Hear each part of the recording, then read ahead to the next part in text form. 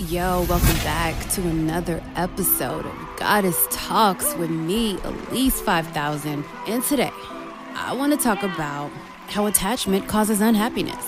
You know what I mean? Attachment leads to suffering. And this idea it's from Zen Buddhism. Attachment, clinging, desiring. So the things that we believe will make us happy are actually the things that make us suffer, because it's the attachment to it. And it's a form of resistance. Attachment is a form of resistance. And a lot of times people think they're in love, but really it's just attachment and addictive clinging.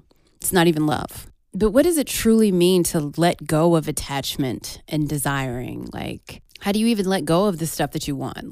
So Eckhart Tolle says, how do you let go of attachment to things? Don't even try. It's impossible. Attachment to things drops away by itself when you no longer seek to find yourself in them. Wow. Here's another quote that I just found. As soon as extreme attachment comes, a man loses himself. He is no more a master of himself. He is a slave. So excessive attachment to anything in life makes you mentally enslaved. So Swami Vivekananda said, work, be unattached. That is the whole secret. If you get attached, you become miserable. And I can kind of relate to that as an anxious avoidant or anxious preoccupied attachment style. Starseed, HSF, highly sensitive, a quiet empath. Yeah, I can relate. It's almost to the point where I feel better just being single because I'm not able to detach once I get into a relationship. I mean, I can detach, but if the person is a narcissist, they do things to mess with your head. So the practice of non-attachment, accepting what comes and allowing it to leave when it's time. What's for me will be for me effortlessly. Okay, so there's this thing called attachment theory, and it's the single largest predictor of success in your relationships, whether they're romantic, familial, or platonic. And the 4 types of attachment styles come with different characteristics. There is fearful avoidant, anxious preoccupied, dismissive avoidant, and secure. So mostly nobody's secure. But that's just besides the point. I just took the quiz. I got fearful avoidant, 31%, anxious preoccupied 23%, dismissive avoidant 23%, and secure 23%. So I'm like all of them, but mostly fearful avoidant. So fearful avoidant, do you often flip-flop between hot and cold, sometimes confused about how you feel towards your loved ones? No, I don't know. Yes, actually. Okay. And then 23% anxious, preoccupied. Do you feel afraid of your loved ones pulling away and constantly seek more closeness in your relationships? No. Okay. Dismissive avoidant, 23%. Do you find yourself fearing being pressured in your relationships while often craving independence and freedom? Yes. I want your soul, but I want you to also leave me alone. God. And then 23% secure. Do you find you can effectively communicate and feel vulnerable in your relationships? I mean, so I'm not that I'm at least 23% secure, you know? Anyway, this test is at personaldevelopmentschool.com. So if you want to take your own test, I think you should do that so you can have a breakthrough in your relationships. But what I really want to discuss, though, is how attachment leads to suffering. But I would be remiss if I left out the attachment styles in relationships because that kind of plays a part in this. Because how you attach to relationships is probably how you would attach to your goals and to the things that you desire as well. Which is, for me, I'm seeing a lot of resistance here. Fearful fear. What did we talk about in the episode before this one? We talked about the emotional guidance scale, and the word fearful is very low vibration. Anxious is low. Dismissive, all this shit is low vibe. So I got some work to do. And guess what? Socrates says an unexamined life is not worth living. That is why I'm constantly examining my behavior, trying to get better. So, okay. According to Buddhism, suffering arises from attachment to desires. These desires can vary from material objects, sensual pleasures, or even your own relationships, as we discussed before with the relationship attachment quiz. Now, the reason desiring causes suffering is because attachments are transient and loss is inevitable. So Buddhism says that the only constant in the universe is change, which also Bashar says this, but by desiring, you are trying to control and make something fixed. Suffering will follow because you're going against the forces of the universe, which is what causes anxiety, depression, and negative emotions. So suffering ceases when attachment to desire ceases. And to end suffering is when the mind experiences freedom from attachment. It's letting go of any craving or desiring. This state of enlightenment is called nirvana, which means freedom from all worries, anxieties, and troubles. And they say that it isn't comprehensible for those who have not attained it. So, how do you eliminate desire? Well, it's important to remember that it is impossible to eliminate desire completely. In fact, most people that embark on this journey face the obvious dilemma that when you try to eliminate desiring, you are desiring not to desire, and that is resistance. And it's like a cycle of bad, just resistance. So, in order to end suffering, Buddhists say that we must follow the Eightfold Path. This liberation from suffering is what many people mean when they use the word enlightenment, which is the highest vibration at level 700. Woo! If I could get to that level 700. And also let me add that when you're at level 700, you can manifest instantly. Anything you want, it'll come to you instantly. You essentially become a god. And when you get to that point, you kind of don't even want anything. I know this sounds a little bit selfish, but I kind of wonder, should I get to that point? Because I kind of still want stuff in the third dimension. But anyway, getting back to the Eightfold Path. So, there are 8 attitudes or paths you must follow to find freedom from suffering. Right view, 1. 1 is right view. Right intention, right speech, right action, right livelihood, right effort, right mindfulness, and right concentration. That's a lot of you mean to tell me I got to do 8? I got to fix my personality 8 in 8 different ways, 8 different areas. So I got to make sure I'm speaking right. I have the right intention, the right viewpoint. I got to take the positive actions. I got to have the right livelihood, the right effort, the right mindfulness, and the right concentration. Lord. All right. So there's an article on Tiny Buddha on 6 ways to decrease suffering. And so 1, let go of creating stories, which is don't assign meaning. When we experience suffering, we tend to create stories about what happens. For example, when we face the end of a relationship, we tell ourselves things like, I'll never find someone this good again. I have done that before, but it ain't true. I know it ain't true. And there is no way out of our suffering. However, this simply just adds layers of meaning that do not exist within the original feeling. Instead, why don't you practice positive self-talk and living in the moment? Things aren't as bad as you think it is. And, reality exists only in each moment. What is now? That's Eckhart Tolle's book, The Power of Now. All right, number 2, embrace change. Buddhism says that the only law in the universe is change. Wow, Bashar says the same thing. I guess he's a Buddhist, the alien. I guess he's also Buddhist. But keep in mind that all feelings, whether negative or positive, will change. And this will give you hope during the bad times. And, you know what? One time I was at the library at Fort Valley State University, and Mr. Frank, he works in the library, and Mr. Frank said, because I was just tripping, I was like, oh, God, I have this paper. And he was just like, this too shall pass. And I was like, you know what? You're right. And just that thought shifted my whole vibration. And I was like, I was okay after that. I was like, you know what? This shit is so temporary. It's going to be over soon. So who cares? Let me just write this paper. So anyway, those type of thoughts make you realize to enjoy every moment you can, because they don't last forever. Even the good, the good stuff too. So number 3, smile even if you don't feel like it. So Tanaha, I'm totally saying this guy's name wrong, but he has a quote and he says, sometimes your joy is the source of your smile. but sometimes your smile can be the source of your joy. Now, this is a wonderful reminder that we have more power to change our mood than we realize. Something as simple as finding the smile that is inside of us, even when life hurts, can help us access that deep well of joy. And it may feel forced at first, but watch what happens to your state of mind when you practice smiling. And notice how people react differently to you when you smile at them. This kind of positive feedback loop can make a big difference in overcoming your own suffering rather than being entrenched in it. I find this to be true. Sometimes you just have to decide. And I know that I was in a bad mood recently and I just decided no more. No, I just decided. I refuse. You know what's so funny? When you decide, there's some serious power behind deciding. Deciding is a huge manifestation hack. Okay, yesterday the police stopped me and I was like, oh no. Hell no. I decided he wasn't finna give me no ticket. So he stopped me or whatever. And I was just like, sir, no.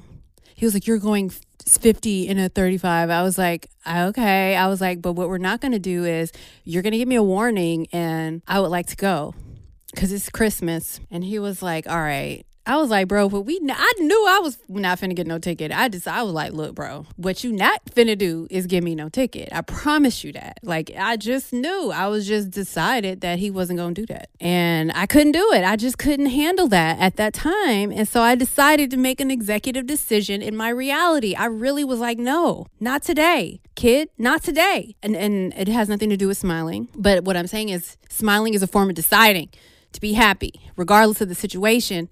And there's very high vibration behind that. So anyway, number 4, jolt yourself out of your usual routine. So sometimes suffering comes about because we've ground ourselves down into a rut, but we obsess over our loss and cannot seem to think of anything else. So at times like these, it helps to give our psyche and soul a jump start by doing something we didn't normally do. So maybe it's time to actually take that trip to Europe that you dreamed of, or maybe it's time to register for that yoga class that you've been considering, and maybe it's time to say a kind word to a stranger. Look, I do all these, and it's so crazy. My brother did the same thing. he decided to go to Brazil and to Colombia. He just decided, and he had a blast, I was very happy for him. I was very happy that, he had gotten himself out of his usual routine and went and chilled in Colombia and Brazil for a month, All right. So number 5, soften someone else's suffering. So when we're experiencing pain, it's easy to isolate ourselves and believe that no one has it worse than we do. But yeah, bring flowers to an elderly aunt at a nursing home, or look into the eyes of a homeless person, volunteer on the children's floor of the hospital. Doing nice things for people raise your vibration, raise your frequency, and make you feel better about yourself. So that's something. Number 6, remember your basic goodness. Basic goodness is a wonderful concept that comes from the Shambhala Buddhist tradition, and it reminds us that no matter how chaotic or negative the circumstances of our life, there's a ground of basic goodness in ourselves and in the universe that we can count on. So Tibetan Buddhist teacher Chögyam Trungpa Rinpoche. You know what? I'm probably saying the name completely wrong, but the point is that he said, if we are willing to take an unbiased look, we will find that in spite of all our problems and confusion, all of our emotional and psychological ups and downs, there's something basically good about our existence as human beings. That's a really sweet way to look at it, because I be looking at it like all humans are terrible. I guess they say born into sin. Y'all sinners. Y'all born bad. You need the Jesus to make you good. But but the Buddhists say otherwise. There's something basically good about our existence as human beings. And I think that's a higher vibration to look at it like that. There's something good in you, And when we're in the midst of deep pain, allow yourself to touch back to this truth, or at least the possibility of this truth, so that you can do this in very simple ways. Take a walk outside and appreciate the warmth of the sun on your face. Drink a sip of cool, fresh water. Basically, mindfulness and enjoying the moment that you do get. And Eckhart Tolle talks a lot about this in his book, A New Earth, when he had a spiritual awakening, but also a mental breakdown at the same time. Sometimes I think spiritual awakenings are mental breakdowns. I know for me, my spiritual awakening looked like a mental breakdown, and I'm not so sure it was not a mental breakdown, but I'll get into that later. Eckhart Tolle sat on a park bench homeless for 2 years in a state of complete bliss. He was just noticing the wind and he was smiling at people. He said he couldn't stop smiling at people. And his family was like, oh my God, he has gone crazy. Like, his name is not even Eckhart Tolle. He named himself that after his favorite writer, a guy named Eckhart. I don't know what the book is, but yeah, so Eckhart had a serious spiritual awakening. This dude was about to commit suicide, and he went crazy. He sat on a park bench literally for 2 years, and something hit him as he was about to kill himself. He said that he was in his mind saying, I cannot live with myself anymore. And he was like, wait, who is myself? What do you mean I can't live with myself any longer? And it hit him that there was somebody else inside of him that was noticing his thoughts. You know what I'm saying? Like, he was like, who's I? So yeah, the I cannot live with myself any longer thought ended up being the catalyst for his spiritual awakening. And as soon as he said it, he became acutely aware of the construct of the sentence. And he realized, whoa, there are two of us, the myself that is creating all this mental suffering and the I who is observing it. And I can't live with it anymore. And so in that moment, that's what caused him to wake up. And like all humans, it's not the sum total of the mind, but rather the consciousness, the awareness that observes the mind. So in this place of consciousness and presence, we disentangle from our egoic thinking mind, from its incessant stories, and realize that the mind is not who we are. We have a mind. We are not the mind. And so from that place, we have choice and control, not over our thoughts, not over the world around us, but about how we relate to it all. So when we're at that point of thinking, I can't live with myself any longer, what we're really saying is, I can't live under the weight of all these stories, beliefs, judgments, most of which have been conditioned into me and are not actually mine to begin with. Toxic people that are narcissists, create fake stories about you to make you hate yourself because they try to control you. And if they can't control you, they try to control how you see yourself. Newsflash. So you have low self-esteem. They're demonic. They're satanic people. They have something wrong with them. They sacrifice others for themselves because they're narcissists and they can't see themselves and they refuse to see themselves and they refuse to do the self-work. So they project everything onto you.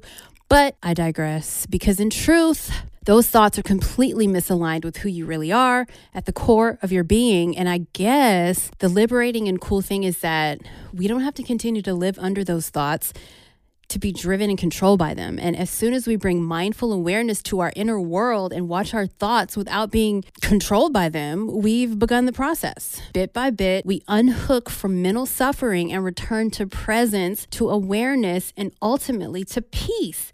It's how we wake up. It's how we get out of the matrix. We wake up from the matrix. So that is the story of Eckhart Tolle's spiritual awakening. So anyway, each of these actions can help to remind you that in a multitude of ways, the universe is truly supporting you. This basic truth is deeply healing and deeply reassuring. And it's good to remember that there is self-generated suffering. There's also self-generated happiness. You have to decide. So with that said, I actually went over 6 Ways to Decrease Your Suffering by Maya Dur, and that's tinybuddha.com. So if you want to go over that on your own, feel free. I've just given you the info. And so that is about letting go, the art of surrender. You must learn to let go, release the stress. You are never in control anyway. And I've noticed that things go much more smoothly when I give up control, when I allow them to happen instead of making them happen. Unfortunately, that shit hard. That shit is hard. And it is something that you have to train yourself to do, which is where mindfulness comes in. You have to just really be mindful all the time to let go. Remind yourself to let go. I know we want to control everything, but letting go makes it happen quicker. It's the key to manifestation, the key to quick manifestation, because you want to keep your vibration as high as possible. You want to get that resistance out of the way. That's junk, and it's holding you down. It's weighing you down. You want to get as high. You want to be lifted up. So kind of think about it like being light as a feather. So the ancient Egyptians believed that to enter your afterlife, your heart had to be light as a feather. So you have to pass the test of Ma'at. And so if your heart was heavy, and Mut would move swiftly and gobble you up. And so also the ancient Egyptians believed that the heart was the center of the soul's memory, emotion, and thoughts. Now, as a Bantu ancient Egyptian, I can relate to this information. It feels very familiar to me. I don't know if it's genetic, but is your heart as light as a feather? The ancient Egyptians knew that judgmental thoughts, attitudes, and actions created a heavy heart. And they also believed that the heart was the center of the soul's memory, emotion, and thoughts.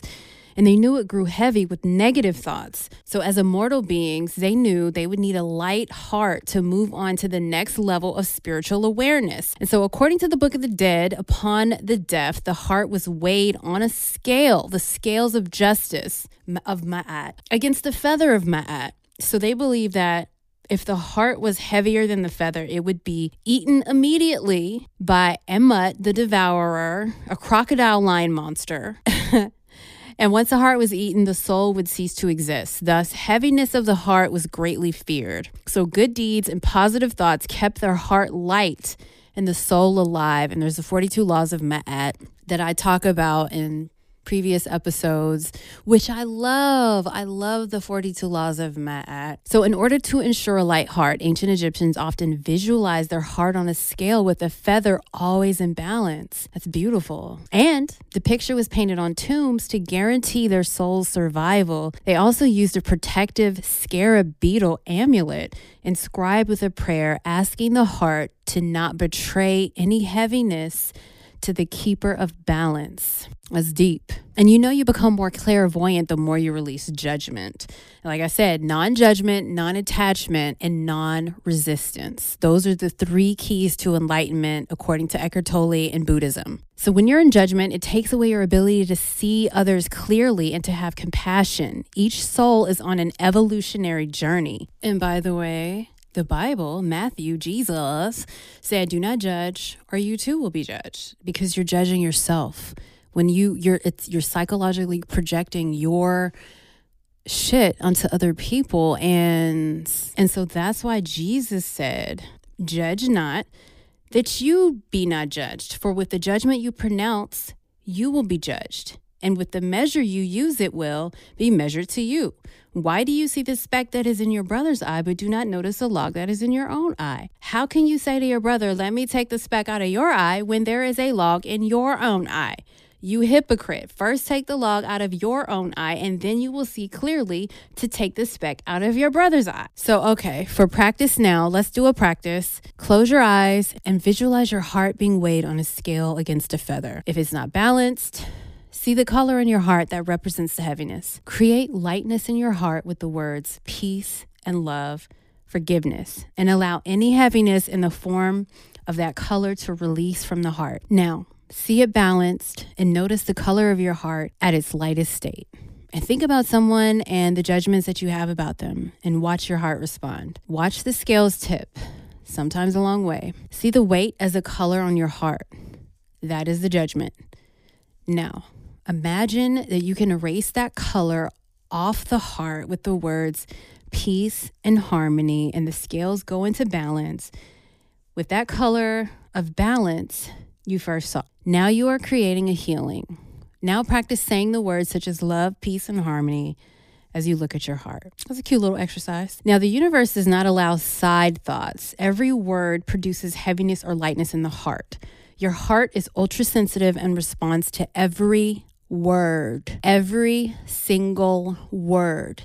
Fear, lack, worry, anger produce heaviness, while non-dual thoughts of love, joy, peace produce lightness. This is biblical. Like if y'all, a lot of people do religion.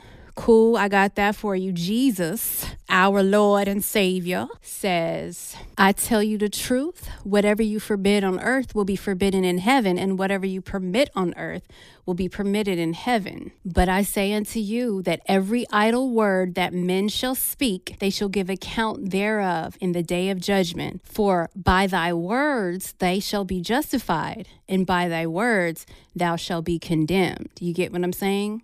So the universe does not allow side thoughts. Every word produces heaviness or lightness in the heart. Every word. You dig? Jesus said this. This is Jesus right here. And so It's funny when I hear religious people say, oh, you're going to get judged. God is going to judge you when you die for that shit that you did. And I'm just like, no, God's not judging anybody. I'm judging myself. You're going to be judging yourself because this is the third dimension. This is a holographic reality. This is a holographic existence, 3D. This is the third dimension, Father, Son, Holy Spirit. It's a triangle. So this is the realm of psychological projection. You're projecting your consciousness onto other people. That's why Jesus said, my kingdom is not of this world. If my kingdom were of this world, then my servants would be fighting so that I would not be handed over to the Jews. But as it is, my kingdom is not of this realm because he's from the seventh or the sixth dimension. But that's neither here nor there. The point is, he says, Jesus now, John 5:22 says, moreover, the Father judges no one, but has entrusted all judgment to the Son. Then Jesus in John 8:15 says, you judge according to the flesh. I am not judging anyone. John 12:47, if anyone hears my saying and does not keep them, I do not judge him, for I did not come to judge the world, but to save the world. So if God ain't judging the Father, right? And Jesus ain't judging, who is judging? The only person that can judge you is you. You understand? You're going to be weighing your heart. Is it light as a feather or nah? Simple as that. And so with that, I appreciate you guys for listening. If you haven't subscribed yet to the podcast, please do so you can be updated when I post new episodes, and I got a lot of cool stuff coming. I'm super, super excited with that. So as always, peace, love, harmony. I'm driving slow in the fast lane, chopper screw, purple coating. I make them haul like the